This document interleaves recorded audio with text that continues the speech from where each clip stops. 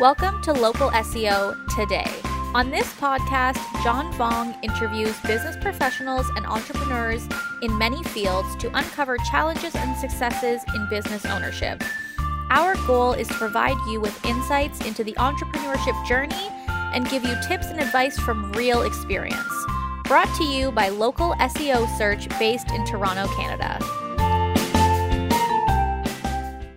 Hey, welcome to Local SEO Today. I'm Roger Murphy. And I'm John Vong. We want to welcome our listeners to our podcast today, all of you entrepreneurs and business owners. Today, John, we want to talk about, as a business owner or entrepreneur, 5 ways that they can add value to their business. Yeah, it's a very important topic because when you're starting a business, there's certain things that you need to understand. You need to differentiate yourself. You need to always be growing and understanding what your competitive landscape looks like. But you also need to be listening to what your customers are telling you. Mm-hmm. And by doing that, you're going to also learn and grow and pivot, right? And therefore, you're always looking to add more offerings and value to your customers. And isn't it true? I mean, we're in 2021. Everyone has had to pivot, John, around this COVID thing, this pandemic thing. We're going to come out of this thing. Hopefully we'll all come out stronger than before. But business owners have had to adjust everything and really change their value proposition or add to their value proposition. So exactly. Yeah. So I think the first thing we're going to talk about is speed. And what does speed really mean? Yeah. If you listen to what your customers expect from you today, what they want, desire, they want things more efficient. They want you to be on time or, over deliver, right? Which is being there present when they need something. Exactly. And if you're able to be more proactive and do things before they even ask, that shows that you're actually listening and uncovering what their needs and demands are. Exactly. So the first thing is speed. So over deliver. Yep. And, really under the umbrella, all these things we talk about, John, I always refer to it because our world is small business owners and small, medium-sized business. How do you compete in the big world? It is your unique selling or unique benefits. What are you offering to people? So speed, you just spoke of. The next one we talk about is quality. How to bring something better? Is it a better quality of service?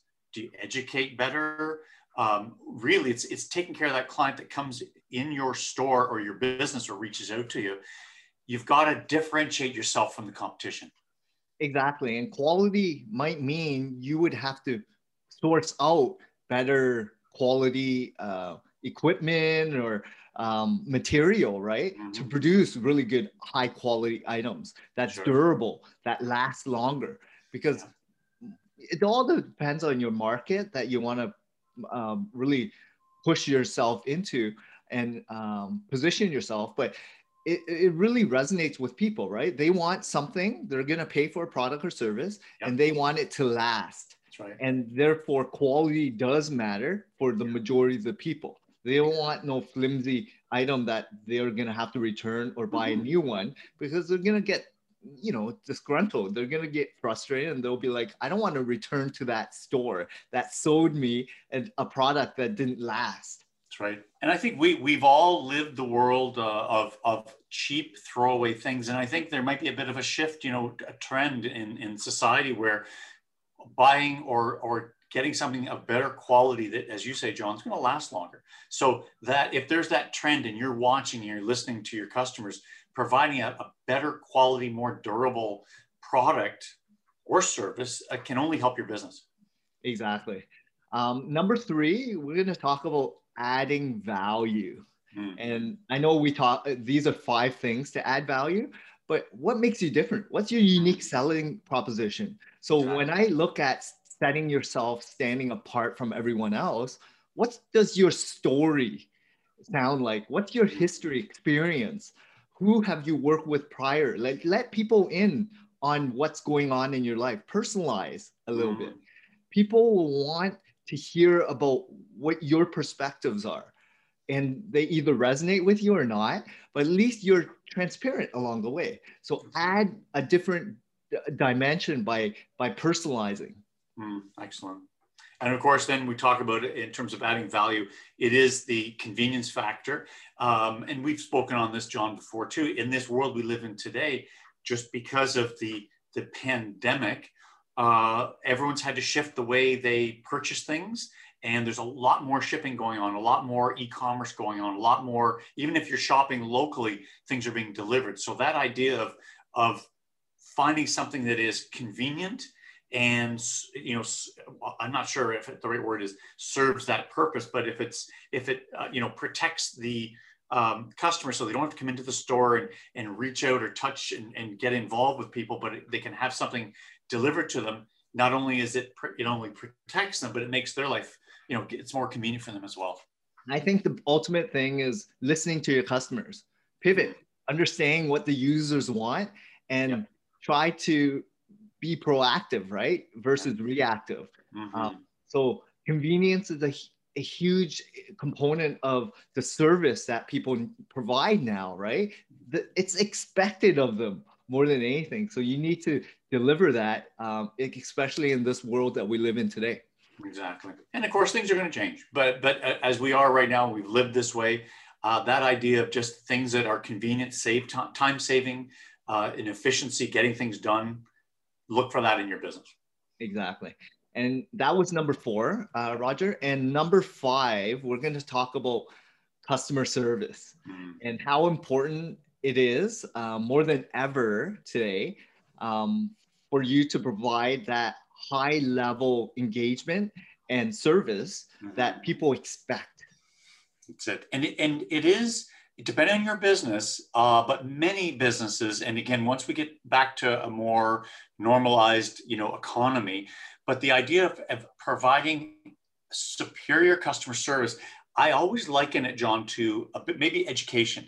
And, you know, all through the years I've dealt with small business owners, I've always said, don't fear these large, big box conglomerates and these stores, because if you can differentiate yourself with educating your customer or bringing a higher level of knowledge, that's what people want. It's an emotional thing where if they feel, I learned something today and that business helped me and it was a fantastic experience.